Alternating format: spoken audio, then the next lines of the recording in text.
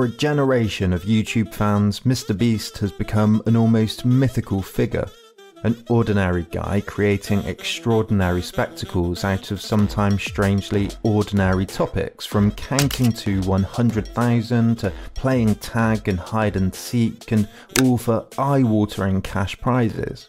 He's buried himself alive, recreated Squid Games, and given away a desert island. He's known for giving those big prizes, cash, houses, cars and food to friends, strangers, and as philanthropy, and he's built a channel with 90 million subscribers, in doing so earning around 54 million a year according to Forbes. He started a nationwide burger chain, been on Jimmy Kimmel, Joe Rogan, employs over 100 people, and has been at the forefront of some of the biggest philanthropic campaigns on YouTube. But MrBeast is part of a larger story. The story of American capitalism, corporate profit and politics. The story of American mythology.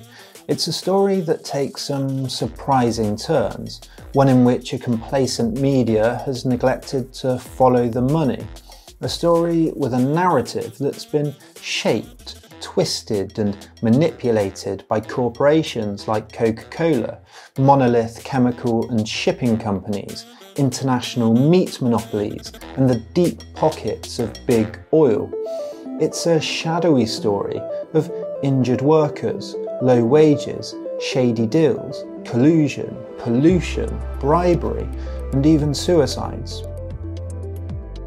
What we can see through MrBeast is not speculation, but a perfect postmodern example of how capitalist mythology is manufactured, how it hangs together and shapes all of our lives. So before we get to MrBeast's philanthropy, we have to do some important groundwork. To make some progress in unravelling the problem, we have to understand the roots of this much wider trend, maybe the most worrying trend of our time. Because propaganda, lobbying, advertising, public relations, and the ideological weapons used by big business have become so expertly proficient in obfuscation, run so deeply through back channels to avoid regulation, is so entangled in our culture with philanthropy, education, with the media, that big business can make perfect use out of an affable, generous, seemingly decent and well-meaning figure like MrBeast. What's interesting with prodigious figures like MrBeast is not how they manage to do what they do, but what they tell us about the culture that gave rise to them in the first place. What can MrBeast's success, his approach to business and philanthropy and YouTube and entertainment and sponsorship tell us about American culture, capitalist culture, Western culture, and even more about ourselves?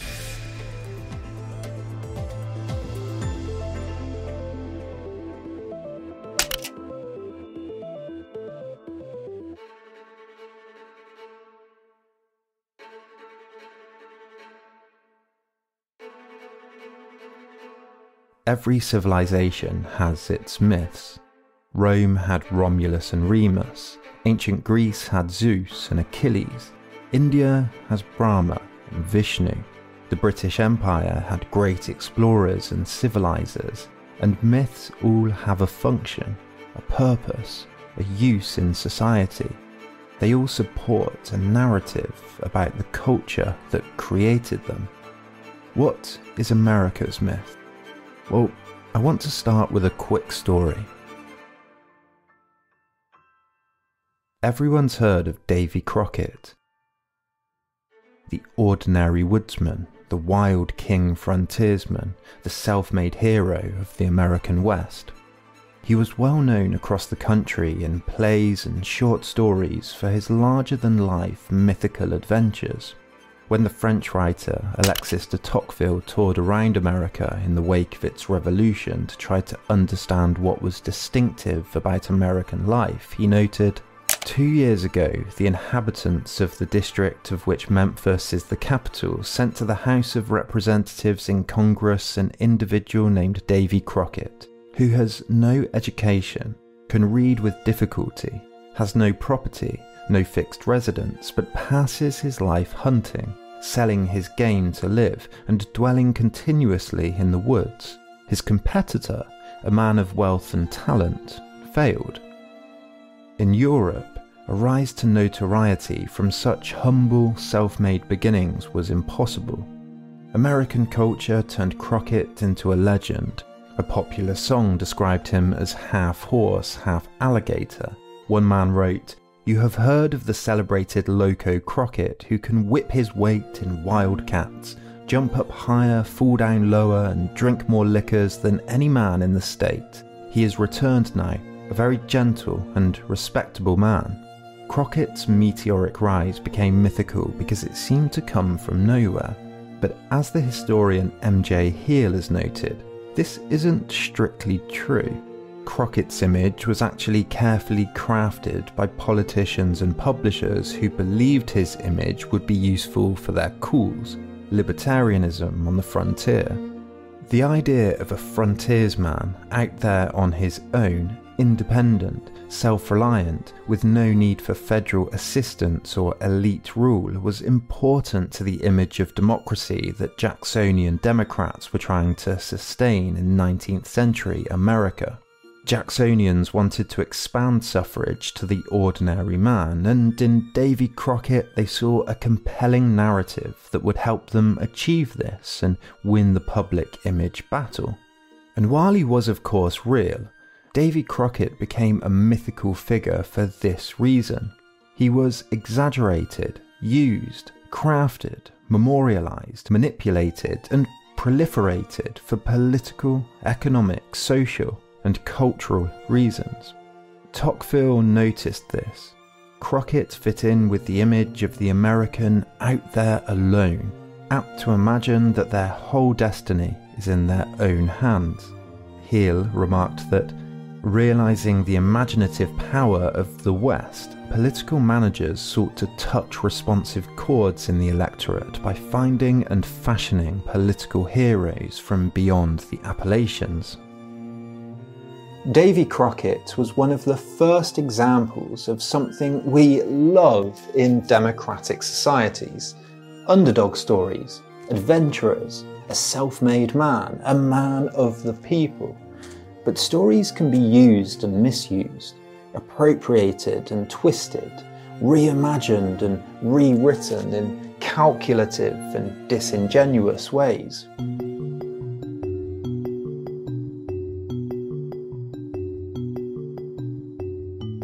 Mr. Beast is a likeable guy. He's the guy next door. He's the carefree guy having carefree fun with his group of friends. He's ordinary, but he does extraordinary things. What if I filled my friend's house with slime? What if anything you could place in this circle you can keep? What if we went to the Bermuda Triangle? He's also become well known as a generous philanthropist. He's given homeless people homes and $10,000 in cash. He's tipped waitresses $30,000 and given away houses to delivery drivers that turn up at them. Team Trees has organised YouTubers to fundraise to plant 20 million trees, and more recently, Team Seas has done the same to remove 40 million kilograms of trash from the ocean.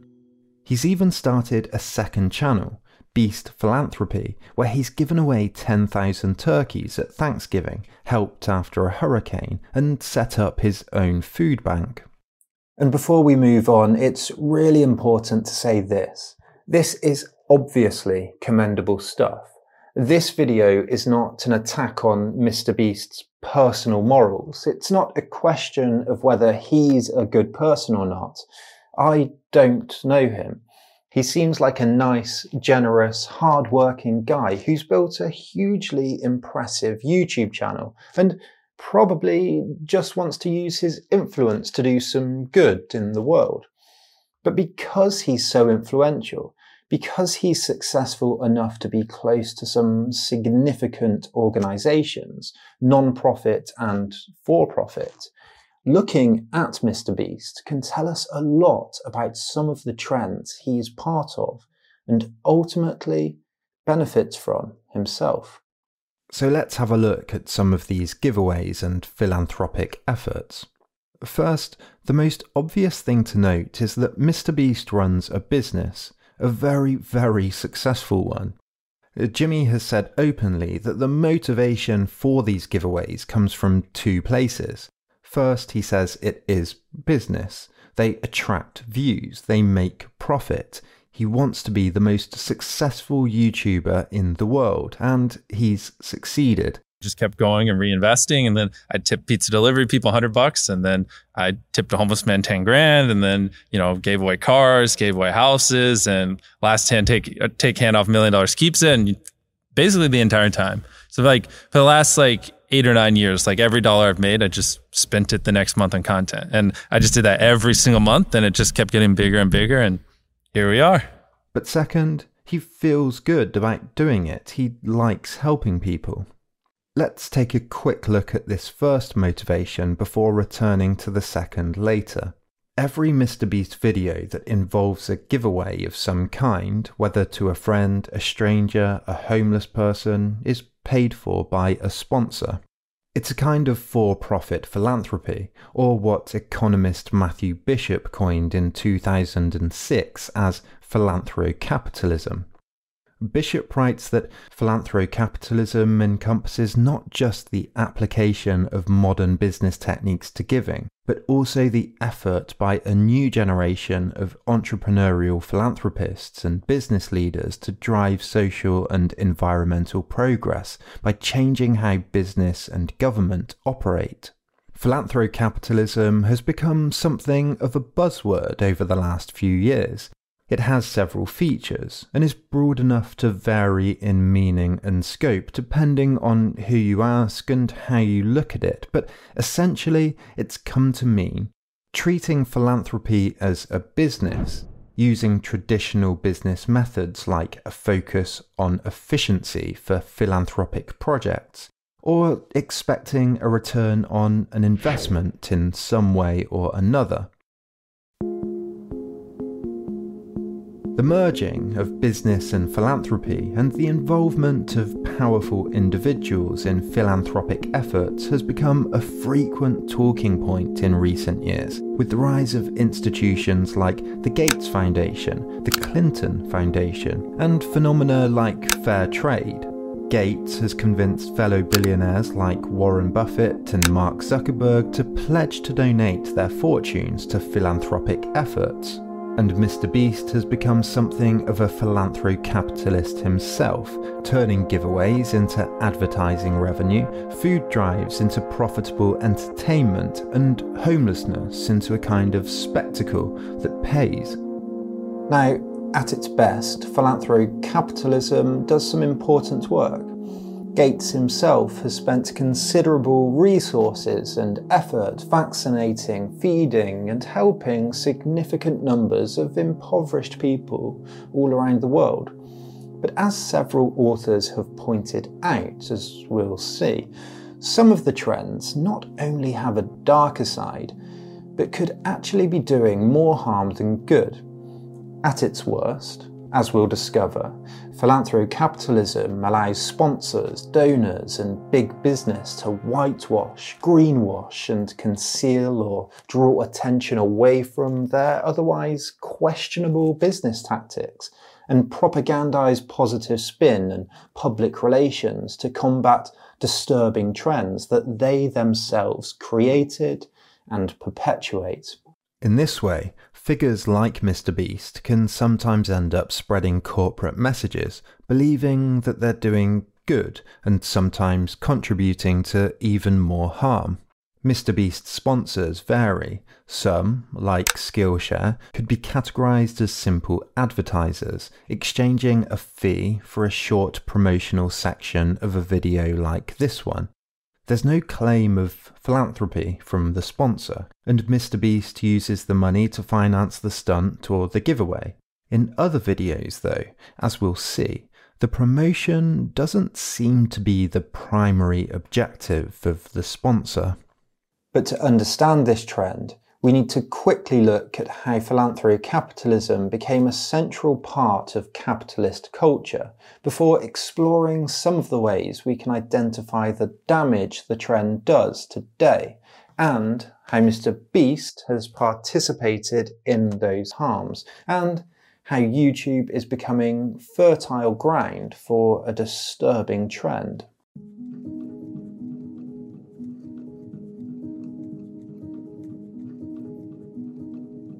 The late 19th century was the Gilded Age of American capitalism, an era known for greed, corruption, exploitation, and the spread of industrialization and wealth across America. It saw the creation of vast new monopolies in railroads, oil, steel, banking, and media by now household names like Andrew Carnegie, J.P. Morgan, and John D. Rockefeller. These figures came to be labelled as the robber barons because of their tendency to employ oppressive, harsh business tactics, exploiting their workers and bribing local and national politicians to amass vast fortunes never before seen in America. The robber barons have a mixed legacy. As historian Richard White writes, they've had a contradictory reputation, at first standing for a gilded age of corruption, monopoly, and rampant individualism. Their corporations were the octopus, devouring all in its path. Later, though, they were interpreted as entrepreneurs, necessary business revolutionaries, ruthlessly changing existing practices and demonstrating the protean nature of American capitalism. But I want to focus quickly on a particular trend the robber barons have become known for: their philanthropy. Take Andrew Carnegie, the Scottish-American industrialist who built a vast steel and railroad empire across America. He gave most of his vast $500,000 fortune to charity over the course of his later life, and at the time of his death was left with around $30 million. Carnegie was the forerunner to the new capitalist philanthropist model, writing an article, The Gospel of Wealth, to urge capitalists to use their newfound fortunes for good. He wrote that the millionaire will be but a trustee of the poor, entrusted for a season with a great part of the increased wealth of the community, but administering it for the community far better than it could or would have done itself. The wealthy paternalist could dispense with their wealth in a responsible way, building libraries while discouraging, quote, the slothful, the drunken, the unworthy. And while Carnegie was building libraries and donating to churches and universities on the one hand, he was ruthlessly expanding, paying politicians bribes, and subjecting his employees to grim working conditions and paying them just above the poverty line. One worker said that you don't notice any old men here. The long hours, the strain, the sudden changes of temperature use a man up. Sociologist John A. Fitch said that the conditions led to old age at 40. Workers worked 7 days a week, 12 hours a day, with just one holiday, the 4th of July. And Carnegie's philanthropic turn came after one of the most brutal labour disputes in American history. In 1892, workers were striking at Homestead in Pennsylvania in response to a pay cut. A battle broke out between Carnegie's men and the striking workers, and eventually 8,000 National Guardsmen were sent in to quell the strike. At least 10 men were killed in the fighting. After the strike was over, Carnegie was sent a telegram by his chairman, Henry Frick. "Victory," it said. Carnegie replied, "Cables received. First happy morning since July. Congratulate all around." And Frick then responded with, "Our victory is now complete and most gratifying. Do not think we will have any serious labour trouble again." But Homestead had turned the public against Carnegie, and later, in a letter, he complained that, quote, "the mass of public sentiment is not with us about Homestead on the direct issue of readjustment of the wage scale. People did not understand it, but I observed that opinion was greatly impressed by the few acts of kindness." Carnegie knew that there was more than one way to tip the balance of public opinion, and he knew how important public opinion was for doing business.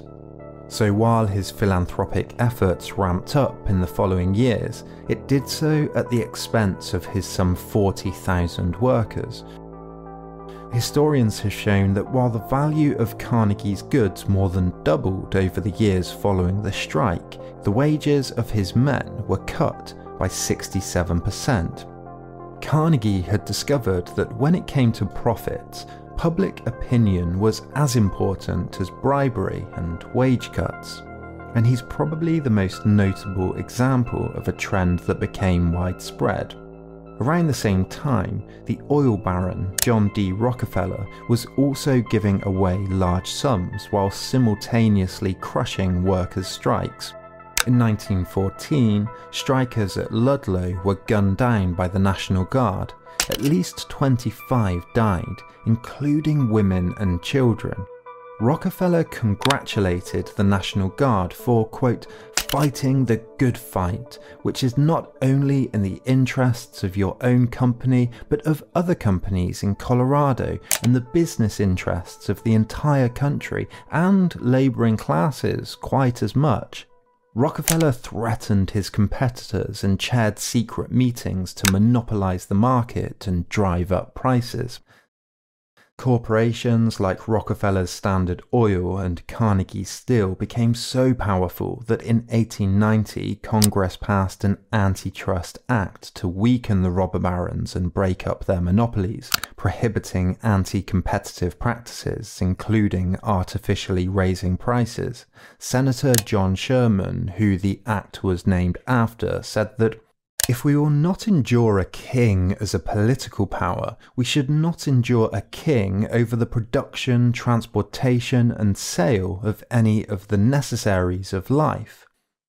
In an inquiry, the lawyer Frank Walsh said that it's been stated many times that it might be better for people controlling very large industries, instead of devoting the excess profits to the dispensation of money along philanthropic lines, that they should organise some system by which they could distribute it in wages first, or give to the workers a greater share of the productivity of industry in the first place. In 1911, the Supreme Court split Rockefeller's Standard Oil into 36 smaller companies, including Exxon, Mobil, and Chevron. Today, we all know that PR and image is as important as reality. The most savvy public figures curate a kind of mythical figure around themselves, and we can see this phenomenon everywhere. Domino's, for example, recently donated $100,000 to small businesses in a Support Local campaign, but then spent $50 million on a marketing campaign making sure that everyone knew about it. And recently, Volkswagen have championed their philanthropic donations to a variety of causes, including beach preservation, while simultaneously designing low-emission vehicles that were rigged to cheat emissions tests. This phenomenon is so widespread, it's difficult to choose which examples to pick.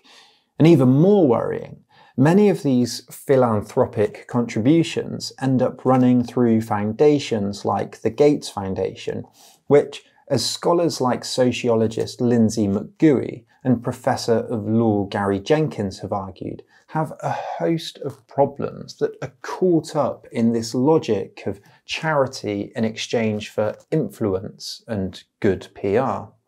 McGooey argues that the Gates Foundation is paternalistic, ignores grantees' concerns about their approach, focuses too much on vanity projects, and often favours reducing regulations in developing countries. Furthermore, McGooey writes that study after study has proven that only a small percentage of charitable donations from wealthy donors reach poor individuals.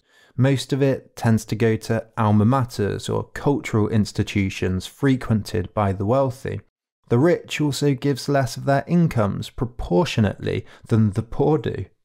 In fact, the number of private charitable foundations have skyrocketed in recent years. About 5,000 are set up every year, despite charitable giving in the US being steady at about 2% of GDP. What explains this? Well, as inequality increases and wages stagnate and billionaires amass pools of wealth so vast it would make Carnegie and Rockefeller's eyes water, what better way to spend that money than on PR and influence that avoids regulation?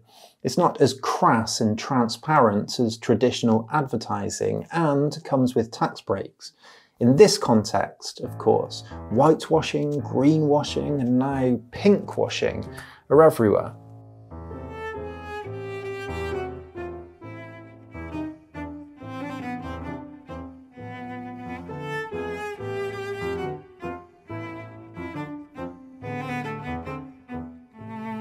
Take this startling fact. One study in 2012 found that just 7% of donations reached causes that could be defined as a benefit to the average in-need person. Another study found that 55% of grants went to large organisations with budgets over $5 million already.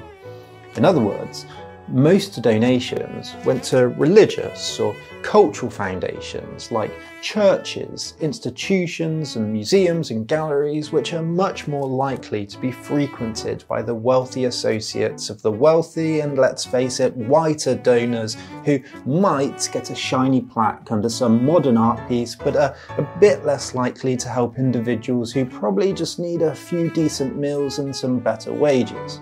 The French sociologist Pierre Bourdieu called the participation in this kind of activity the accumulation of symbolic capital.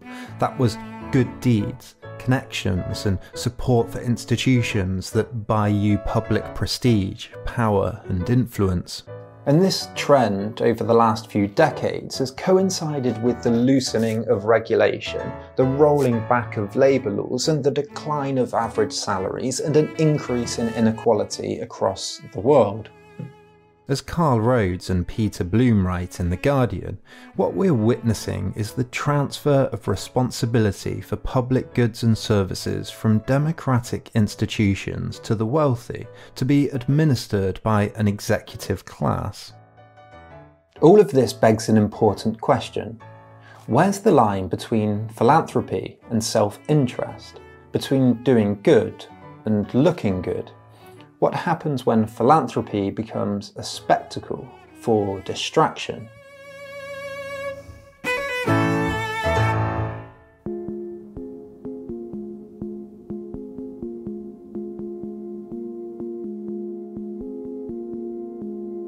Much of Mr. Beast's reputation centres around his philanthropy. Media outlets like the Associated Press, Looper, and The Independent praise Mr. Beast uncritically, reporting that he's, quote, rethinking old notions of philanthropy and describing him as YouTube's biggest philanthropist. Scan a few comments, listen to a few podcasts, watch a few interviews, and you'll get the impression that Mr. Beast is seen as a generous, selfless, heroic philanthropist. And again, this is certainly not to take away from all the good Mr. Beast does, the effort he puts in, and his intentions. I think he genuinely cares, he has fun, and he has a huge audience that he's hopefully inspiring to go out and do some good in the world themselves. I want to draw attention though to something else, the wider trend, the problems that arise from this format, the money behind it, and the motivations of some of the people that support the content. Let's start here. In November 2021, Mr. Beast and the team spent the day giving away 10,000 turkeys at a food drive in Greenville, North Carolina. The video has almost 6 million views. The 10,000 turkeys, worth $250,000, were donated by Jennie-O, who got credited throughout the video and in the description. In case you're wondering how we got 10,000 turkeys to give away, they all actually came from Jennie-O. And the crazy thing is, this is their largest donation ever. Last year, they donated over 400,000 pounds of turkeys to people in need. Like this. Where'd you get that from? I found it. That's not fake? This oven-ready turkey from Jennie-O? Did they tell you to say that? They did. They gave me $3 and a turkey. They're also pre-seasoned. And more importantly, they gave us 10,000 turkeys to give away at this food drive, so I forbid you from buying a turkey from any other brand for this Thanksgiving. This is the Thanksgiving turkey now. Obviously, we couldn't have done it without them.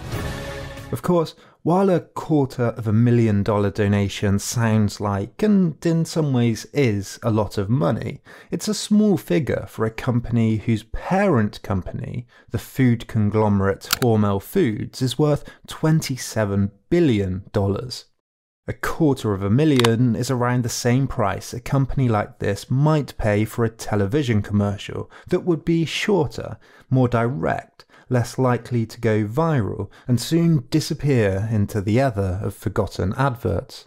And of course, this video does not come across like an advert at all. It appears to be a simple philanthropic act from a socially responsible company. Jennie-O Vice President of Marketing Nicole Benn told the Associated Press that he's entertaining and he makes giving back and these philanthropic tie-ins really cool to be part of. And she told WINT that what a great way for Jennie-O to partner with somebody that we can really tell the story about making sure everybody has a Thanksgiving turkey on their table for that special holiday.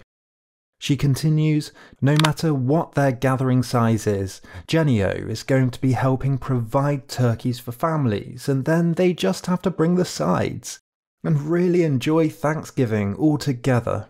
Comments from articles like these and the articles themselves have been syndicated across the web by outlets like The Independent, Yahoo News, and US News. So, other than the obvious publicity, what motivation could Jennie-O have for publicly giving away free turkeys every year? Well, Jennie-O is owned by Hormel Foods, a huge conglomerate which owns over 40 brands including Jennie-O, Spam, Applegate and Skippy Peanut Butter. Conglomerates like Hormel, Nestle, PepsiCo and, as we'll see in a second, Smithfield dominate the market in the US and much of the rest of the world. In 2021, Hormel, Jennie-O's parent, and Smithfield, who MrBeast has also worked with in this Feeding America video, were both accused of being involved in an illegal price-fixing scheme to inflate the prices of pork and increase their profits.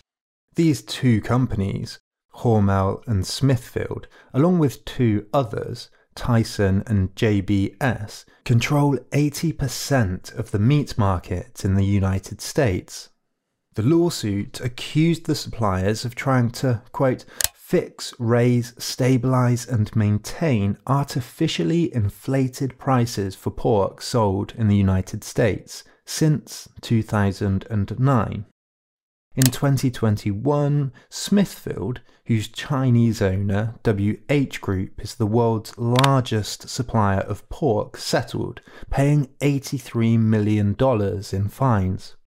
And there's been an increase in the discovery of similar price-fixing schemes in big meat in recent years. In 2021, Tyson Foods and Pilgrim's Pride were fined $221 million and $108 million respectively for doing the same thing in the poultry industry. And seafood giant Bumblebee Foods CEO Chris Liszczynski was sentenced to 14 months in prison in 2020 for price fixing in the tuna industry. Is it a coincidence that the same people who are affected by price-fixing schemes that satisfy rich CEOs and shareholders but drive up the price of everyday essentials are the same people who need to come to a food drive to get handouts at Thanksgiving? In 2021, The Guardian investigated the effect these huge food monopolies have on our economies and societies. Nina Lakiani, Alia Utiova, and Alvin Chang write that a handful of powerful companies control the majority market share of almost 80% of dozens of grocery items bought regularly by ordinary Americans. These conglomerates have been growing in power since the 80s as regulations have been weakened, mergers and acquisitions have been encouraged to cut costs, and lobbying of politicians has increased, while at the same time half of the least well-paid jobs are in the food industry. The conditions are getting worse too. One study in 2013 found that 42% of poultry workers had some evidence of carpal tunnel. One former worker at Chicken Quick said that there are so many injustices there. Sometimes you get really dizzy from how fast the line speed went, but we're not allowed to say we're not going to work at this speed. They're not asking you, they're telling you you have to do it. In 2019, these workers at Jennie-O went on strike when one claimed she wasn't offered medical attention and was fired after her hand got stuck in a machine she was never trained to work on in the first place. Debbie Berkowitz of the National Employment Law Project said that the meatpacking industry is much more dangerous now than in the 90s, and the biggest factors are consolidation and cutting corners of worker safety. And Amanda Starbuck, a policy analyst at Food and Water Watch, told The Guardian that it's a system designed to funnel money into the hands of corporate shareholders and executives while exploiting farmers and workers and deceiving consumers about choice, abundance, and efficiency. So remember, Jennie-O spent $250,000 on this video with Mr. Beast.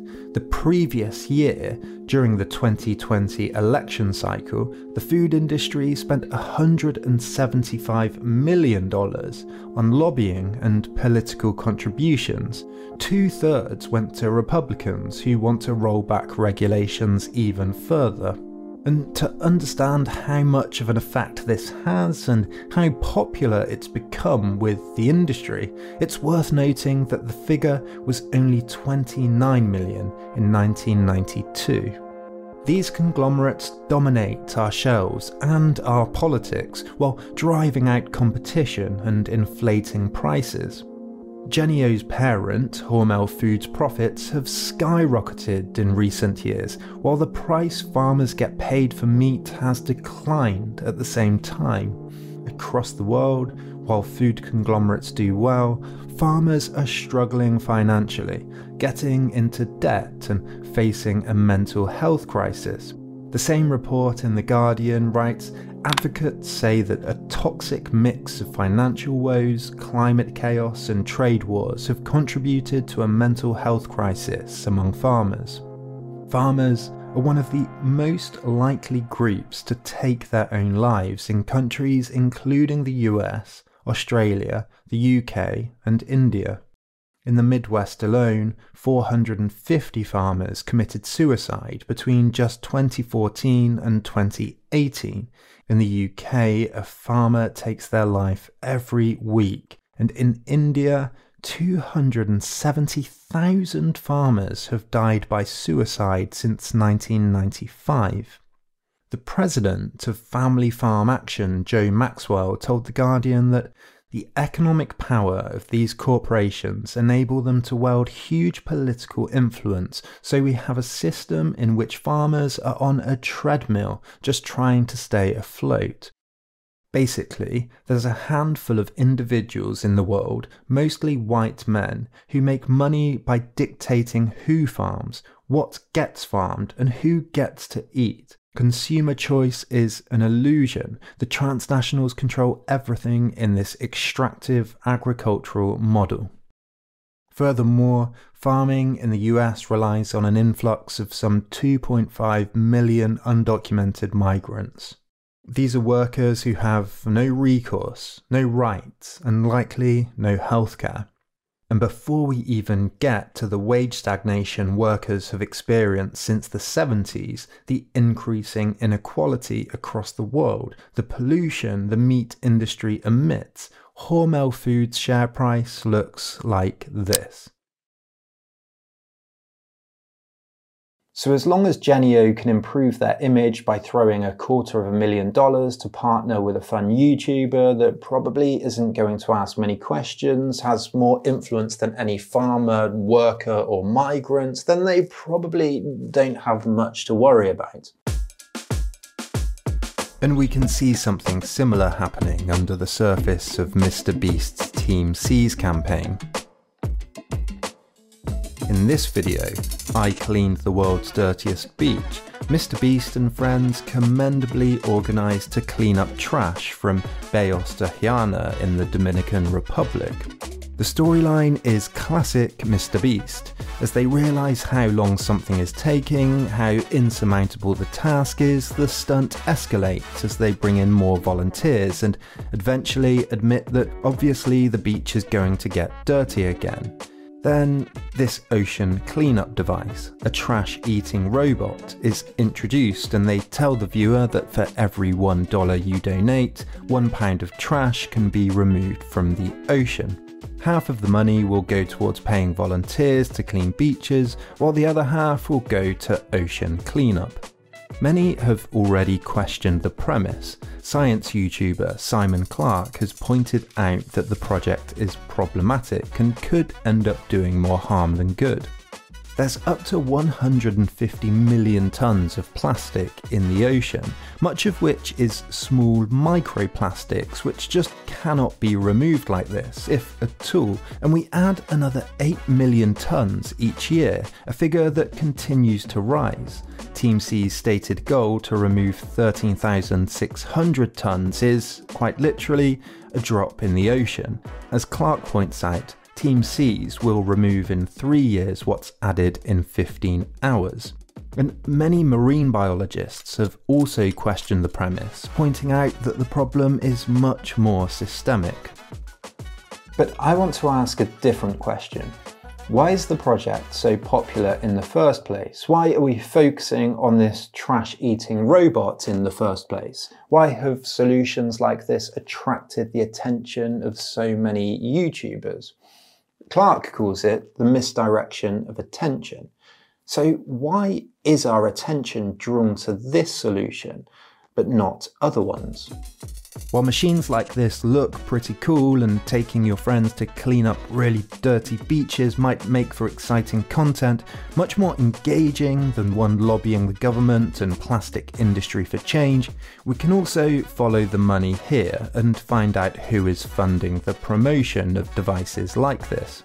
Ocean Cleanup lists its partners on its website. They include Cefalio, the world's second largest manufacturer of plastic sunglasses, Akzo Nobel, an $8.5 billion multinational manufacturer of paint and chemicals, and right at the top, under our most generous partners, Coca-Cola, who are, quote, the world's worst plastic polluter for the 4th year in a row in 2021, according to the NGO Break Free from Plastic.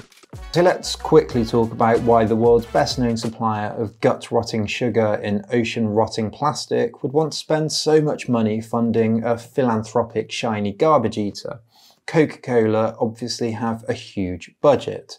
They spend around $4 billion a year on advertising and $1 billion a year on philanthropic grants, which, as I hope I've convinced you by now, should be included as a type of advertising really, and often as literal direct lobbying. In 2005, for example, Coca-Cola donated $1 million to the American Association of Pediatric Dentistry. Yes, kids' dentistry. And like clockwork, this study found that there was a shift in tone on the subject of sugary drinks from the AAPD. Quote, from describing soft drinks as a significant factor in tooth decay to describing the scientific evidence of the relationship as unclear. Another 2013 philanthropic donation from Coca-Cola and PepsiCo went to the NAACP and the Hispanic Federation. Afterwards, both groups joined Coca-Cola and PepsiCo in a protest against a proposed New York ban on large sugary drinks, arguing that the move would disproportionately affect minorities. Coca-Cola and PepsiCo funded 95 public health organizations between 2011 and 2015, and often the influence the donations have on the organizations is explicit. The Associated Press discovered leaked Coca-Cola emails that revealed they were directly involved in shaping policy at anti-obesity group GEBN after they received a $1.5 million donation. Coca-Cola's chief health and science officer was involved in advising on content for the website, editing the mission statement, and even choosing senior staff. The emphasis of the advice was in shifting the blame from sugar being responsible for obesity to other factors like a lack of exercise. The British Medical Journal reported that an analysis of thousands of emails has shown the extent to which Coca-Cola has sought to obscure its relationship with scientists, minimise perception of its role, and use researchers to promote industry-friendly messaging. These findings represented, quote, a low point in the history of public health. Another study found that Save the Children received $5 million from Coca-Cola and PepsiCo in 2009, and their campaign for a tax on sugary sodas soon mysteriously disappeared. So of course Coca-Cola have an interest in promoting a philanthropic cause that supports the appearance that their millions of tons of plastic waste can simply be cleaned up afterwards, that we can all continue using plastic and go on like we are, rather than focusing on real change that will affect their bottom line. And instead of relying on bad taste advertising and lobbying that might affect their public image, corporations like Jennie-O and Coca-Cola have discovered a much more behind-the-scenes and ambiguous funnel that looks something like this. First, invest heavily in philanthropic efforts that align with profits. Second, these efforts become the most well-funded, which then affect the popularity and clout of the talking points around those topics, while simultaneously being able to cover the cause's websites and operations in corporate logos for free advertising, while also benefiting from the positive press coverage.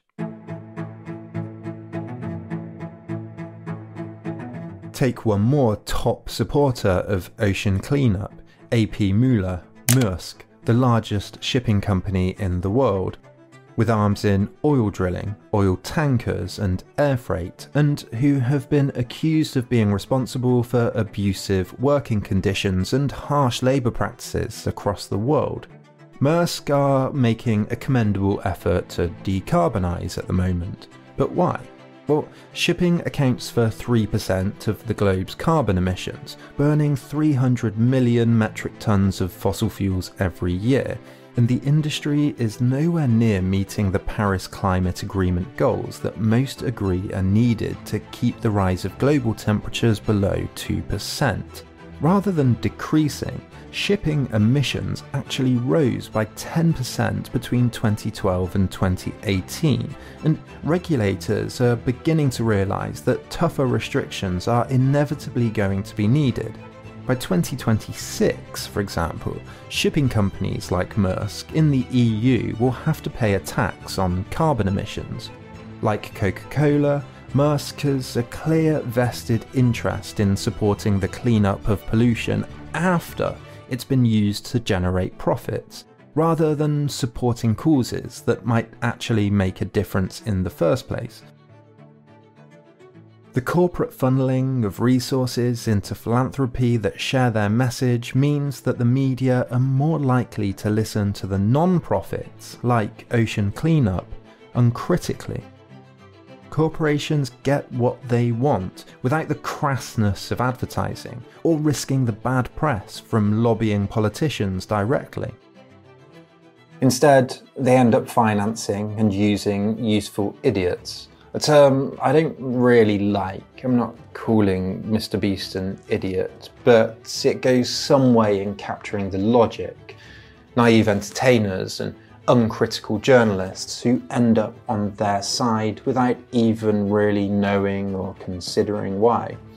The greatest trick the devil ever pulled, convincing the world he didn't exist, disappearing into the shadowy margins using sleights of hand and misdirection. Oceanic Society writes about the best way to reduce plastic pollution in the ocean. Beach cleanups are there, but the top two are to reduce the use of plastics in the first place and, quote, support legislation to curb plastic production and waste. By supporting specific causes, companies like Jennie-O, Coca-Cola and Maersk are essentially saying, don't worry about this huge mess we're all making, guys. We can just tidy it up tomorrow, in the morning. Katie Matthews, chief scientist at advocacy group Oceana, told Vox that it's like mopping up the spill when the spigot is still on. We can't clean up our way out of plastic pollution. But once they become magically well-funded, ocean cleanup and other projects like them become the topic of conversation, a trend, a talking point, placed on a pedestal to divert attention away from the real problem. They get turned into spectacle, exciting new content-worthy tech, massaged into flashy YouTuber-supported positive image, supplanting the rather dull, laborious and costly task of actually changing our attitudes, reducing use and affecting real change. And it's worth quickly noting that this, of course, is everywhere. For example, in leaked documents describing the agrochemical giant Monsanto's funding of grantees that happened to disagree with banning its controversial pesticide Roundup, a Monsanto executive states that the key will be keeping Monsanto in the background so as not to harm the credibility of the information. In another study, during a merger between telecommunications giants Comcast and NBCU, its author Susan Crawford found that, quote, the company encouraged letters to the FCC from more than 1,000 non-profits, including community centres, rehabilitation centres, civil rights groups, community colleges, sports programmes and senior citizen groups. What these organisations know about telecommunications mergers is unclear. Another leaked document from the oil giant Mobil describes how donations should have a benefit to Mobil. And in this study of donations, authors Marianne Bertrand, Mathilde Bombardini, Raymond Fissman, Brad Hakkinen and Francisco Trebbi describe corporate philanthropy as a hall of mirrors. They write that their research robustly shows that, quote, non-profits are more likely to comment on the same regulation as their donors, and that this co-commentary is most strongly associated with donations in the year immediately preceding the comments.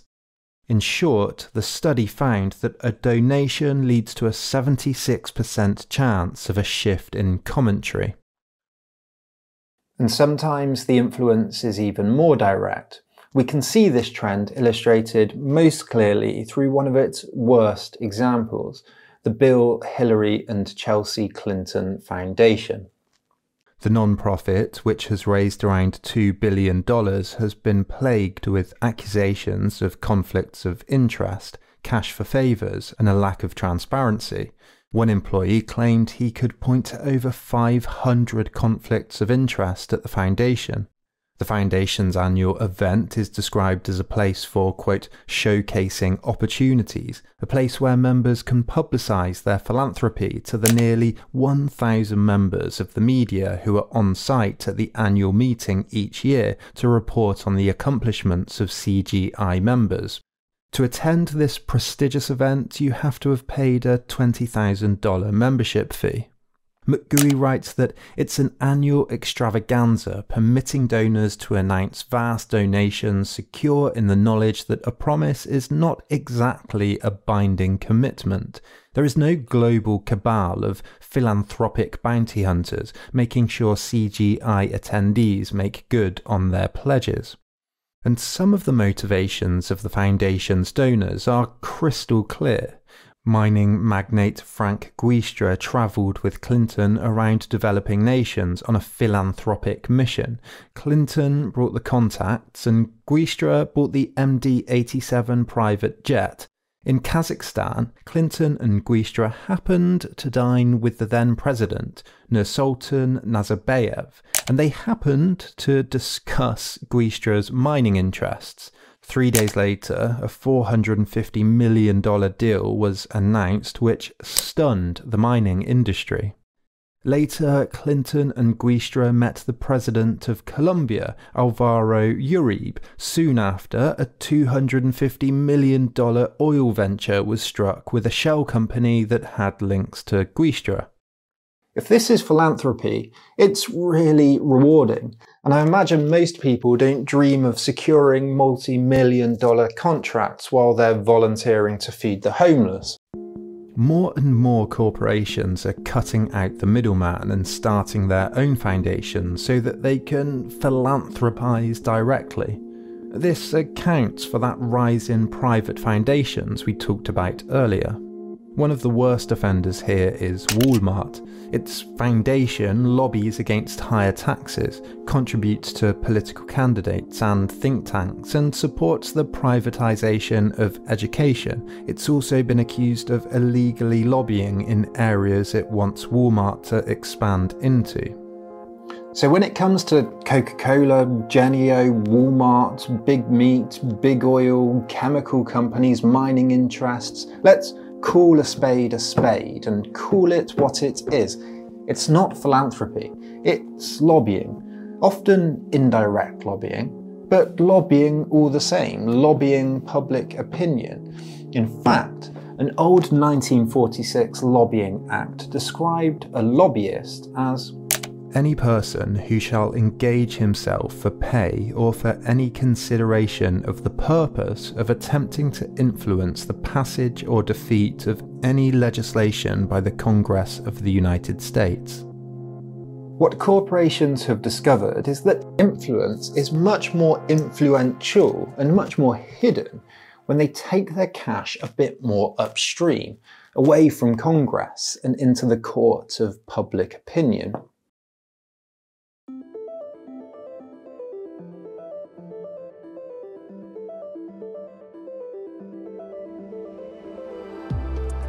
I want to turn now to how the narratives financed by corporate cash function to support the status quo, resist change and boost profits.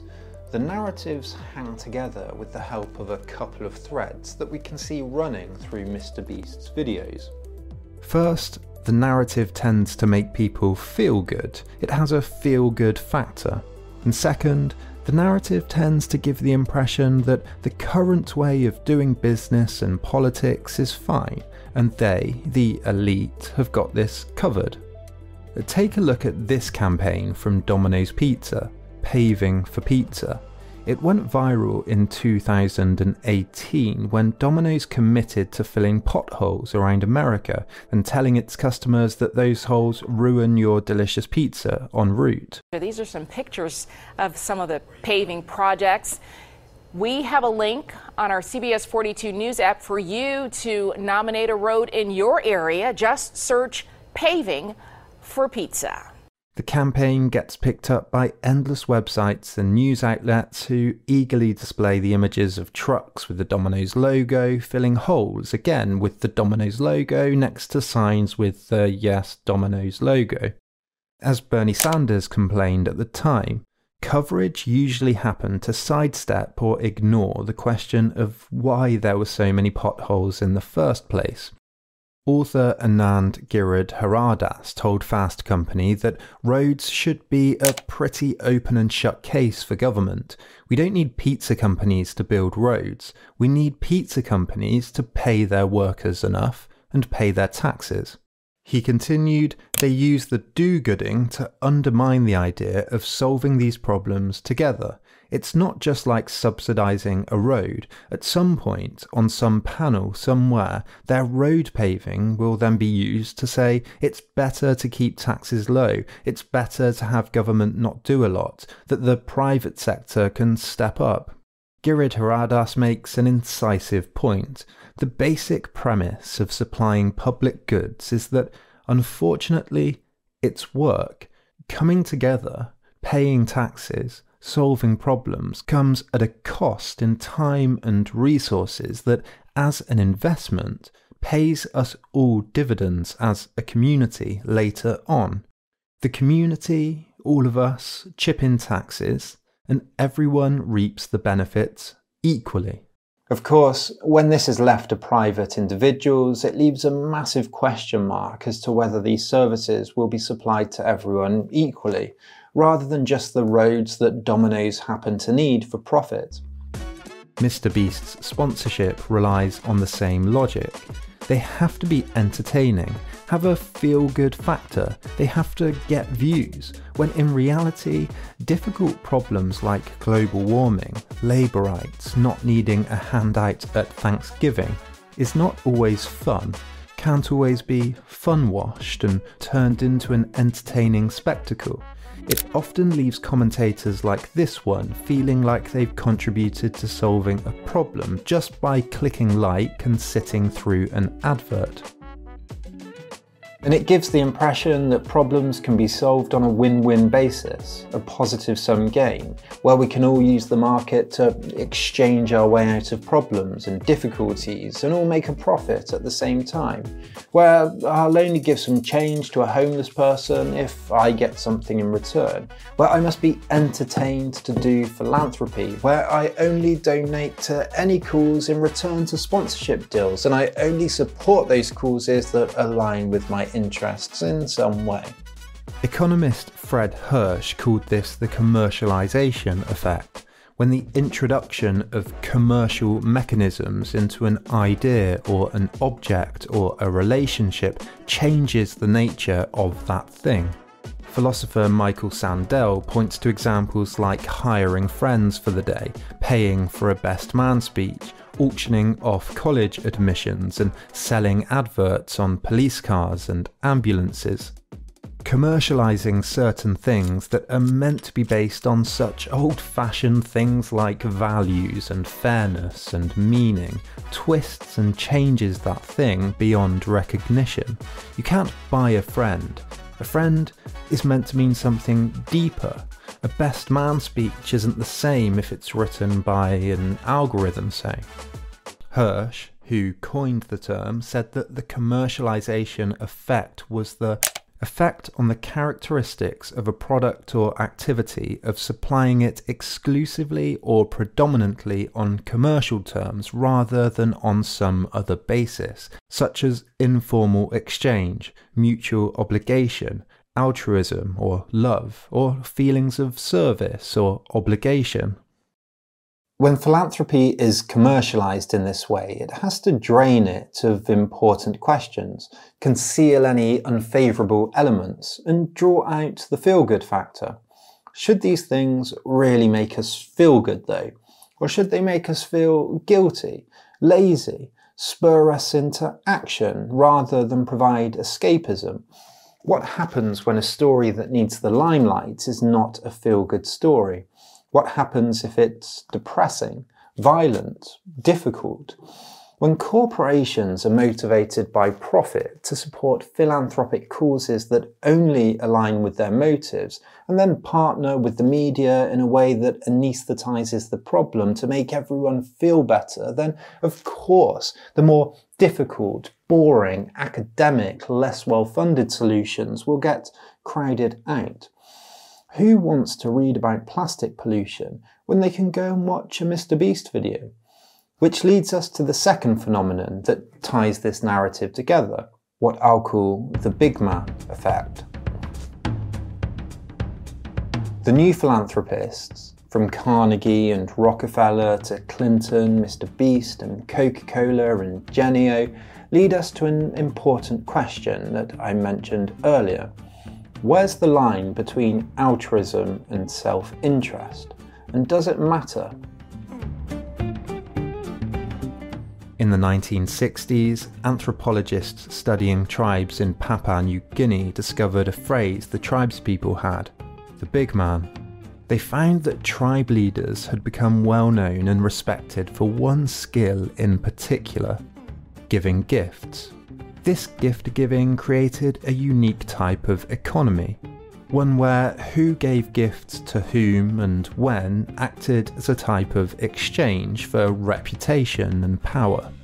The aim of the big man, that anthropologist Chris Gregory reported, is to acquire a large body of people, gift debtors, who are obligated to him. Another anthropologist, Marcel Mauss, looked at these studies in his influential essay The Gift. He argued that giving gifts was sometimes a type of power. It increased the gift giver's prestige. The absolutist ruler of France, King Louis XIV, known for his extravagant palace and spending, was also a generous supporter of the arts. One of his contemporaries wrote of Louis that let him who wants, or rather who will be able to do so in a worthy fashion, speak of the wisdom of this great king who provided the life of grace to so many souls by this holy zeal, his patience, his gentleness, his gifts, by laws as salutary as they are just. Louis created a cult of personality, becoming known as the Sun King, the centre of France's universe. He commissioned busts of himself and portraits and supported ballet and theatre and music that ultimately functioned as well as royal propaganda. Louis knew that in the eyes of the public, more than anything, it was important how one looked. His gifts, like the leaders of tribes in Papua New Guinea, established prestige. His people were his children, looked after by a benevolent benefactor. Oscar Wilde wrote a famous essay critiquing charity, saying that it was really about prestige. He complained about how the so-called benevolence of wealthy Victorian industrialists was a means to compensate for their harsh labour practices. He wrote that the best among the poor are never grateful. They are ungrateful, discontented, disobedient and rebellious. They are quite right to be so. Why should they be grateful for the crumbs that fall from the rich man's table? They should be seated at the board and are beginning to know it. And the French poet Baudelaire saw through this too. In a short story about a man giving a counterfeit coin to a beggar, he wrote that his aim had been to do a good deed while at the same time making a good deal, to earn 40 cents and the heart of God, to win paradise economically, in short, to pick up gratis the certificate of a charitable man. The French philosopher Jacques Derrida also saw gifts were full of double meanings. They can be remedies, they can be selfless, but they can be self-interested, calculated, even poisonous and double-edged. Does this mean we should always look at Mr. Beast videos like this cynically, as always motivated by profit and self-interest? Not necessarily. As Derrida saw, we have multiple, overlapping, sometimes contradictory motivations in life. But we should always try and demystify what those motivations are and what the results of them are. Mr. Beast is not solving a homelessness problem. Homelessness will never be solved in this way. In fact, what's commercialized in videos like this is our fascination with just how unlikely this is to happen. Of course we can't help but click on a video like this. Of course we're all curious, because it's such a singular event, such a one-off, so astronomically improbable that we just have to see the reaction.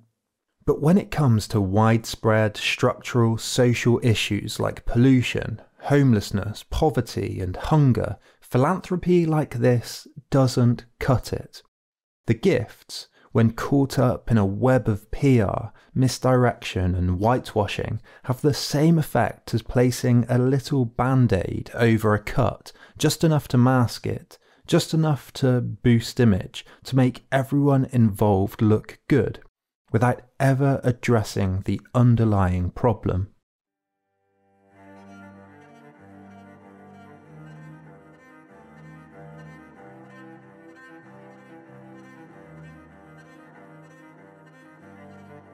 In The German Ideology, Karl Marx wrote that the ideas of the ruling class are in every epoch the ruling ideas, i.e. the class which is the ruling material force of society is at the same time its ruling intellectual force. The class which has the means of material production at its disposal has control at the same time over the means of mental production, so that thereby, generally speaking, the ideas of those who lack the means of mental production are subject to it.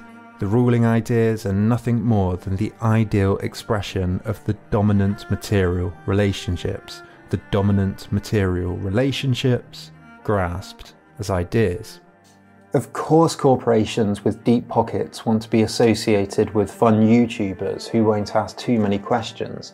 Of course, they want to look like they're solving problems and acting benevolently in everyone's interest. Capitalist mythology creates a kind of modern priestly figure, a feel-good entertainer, a generous big man, crafted by profit, image, PR and spectacle, someone that just gets stuff done, that doesn't need the government or the community and could do it all for clicks, views and likes. The new philanthrocapitalism creates the impression that the elite, their flashy robots and fun-loving entertainers and their technology, have everything under control. In his book Mythologies, Roland Barthes comments on the French priest Abbé Pierre, who became a famous household media figure in France in the post-war period. Barthes wrote that he was interested in the enormous consumption of media about him by the public. He said that the public, no longer having access to the real experience of apostleship except through the bric-a-brac associated with it, are getting used to acquiring a clear conscience by merely looking at the shop window of saintliness.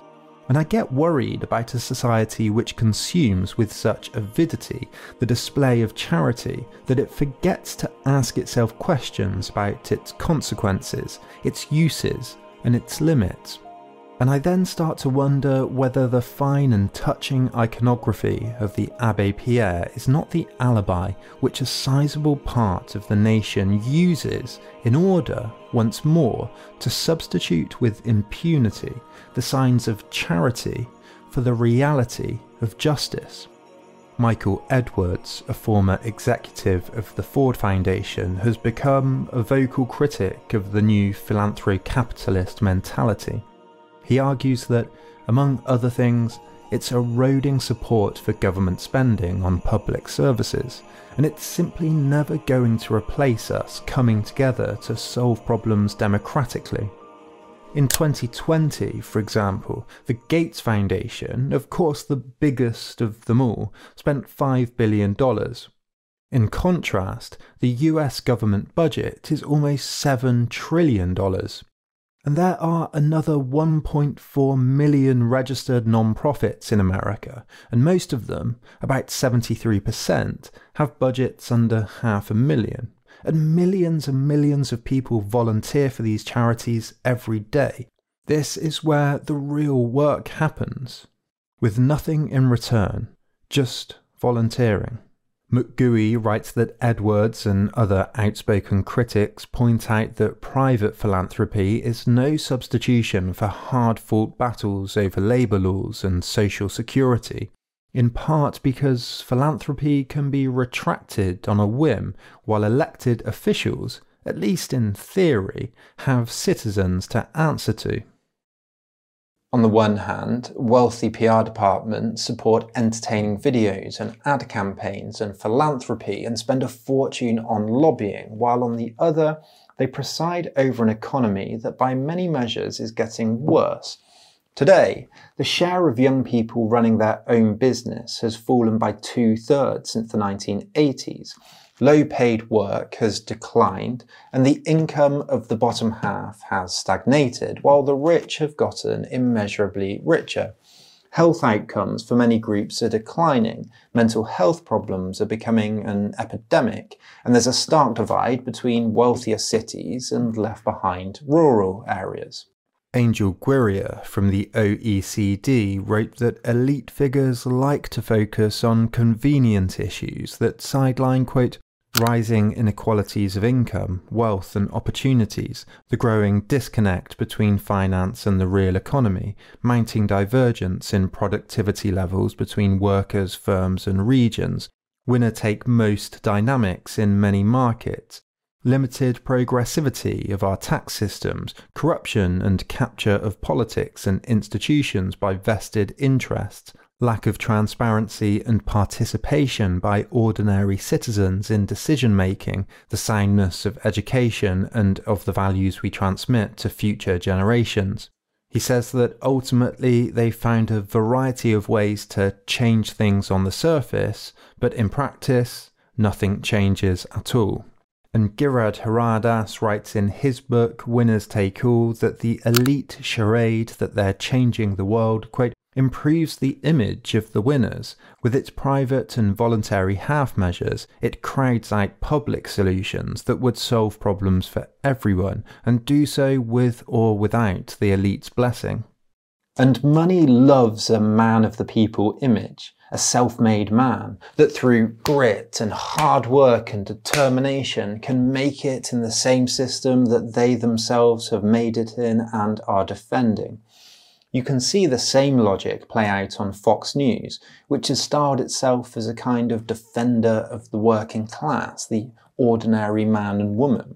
To be associated with the authenticity of Mr. Beast, his everyday Davy Crockett appeal, is, for corporations, priceless. Add to that the feel-good factor, and viewers come away with the impression that they've helped enact change, that in helping others we can have our cake and eat it too. Political theorist Jody Dean has talked about how many types of online participation, including petitions, likes, surveys and social media comments, actually become depoliticizing because they create a fantasy of participation and change. She writes that, weirdly, then, the circulation of communication is depoliticizing, not because people don't care or don't want to be involved, but because we do. Or put more precisely, it is depoliticizing because the form of our involvement ultimately empowers those it's supposed to resist. As Michael Sandel puts it, other values, other solutions, other forms of organisation get crowded out. But the ethics of helping others, the difficult work of addressing hard problems, and the dry deliberation and research of politics and political issues cannot be reduced to an exchange for entertainment. Morality does not arise from a positive-sum exchange. I don't give the homeless man a penny and expect a little jig in return. Philanthropy is difficult. It usually comes at a cost in time, in effort, in money, in resources.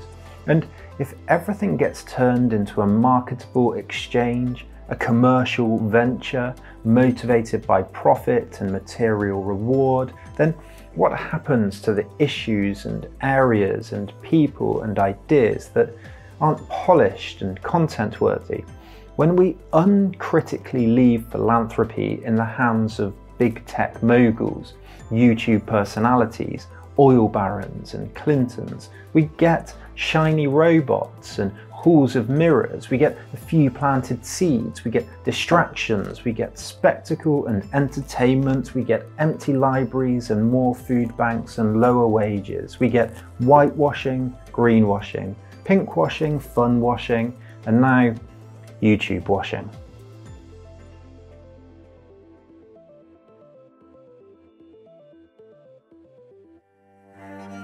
Thank you as always for watching, and a huge thanks of course, as always, to my Patreons, without which this just wouldn't be possible. So if you want to see scripts, if you want to chat in the Discord server, if you want your name in the credits, but most of all, if you just want to help support make this content, then click the link in the description below. If not, you can like, you can share, you can leave a comment, all those things that help the algorithm. Thank you so much, and I'll see you next time.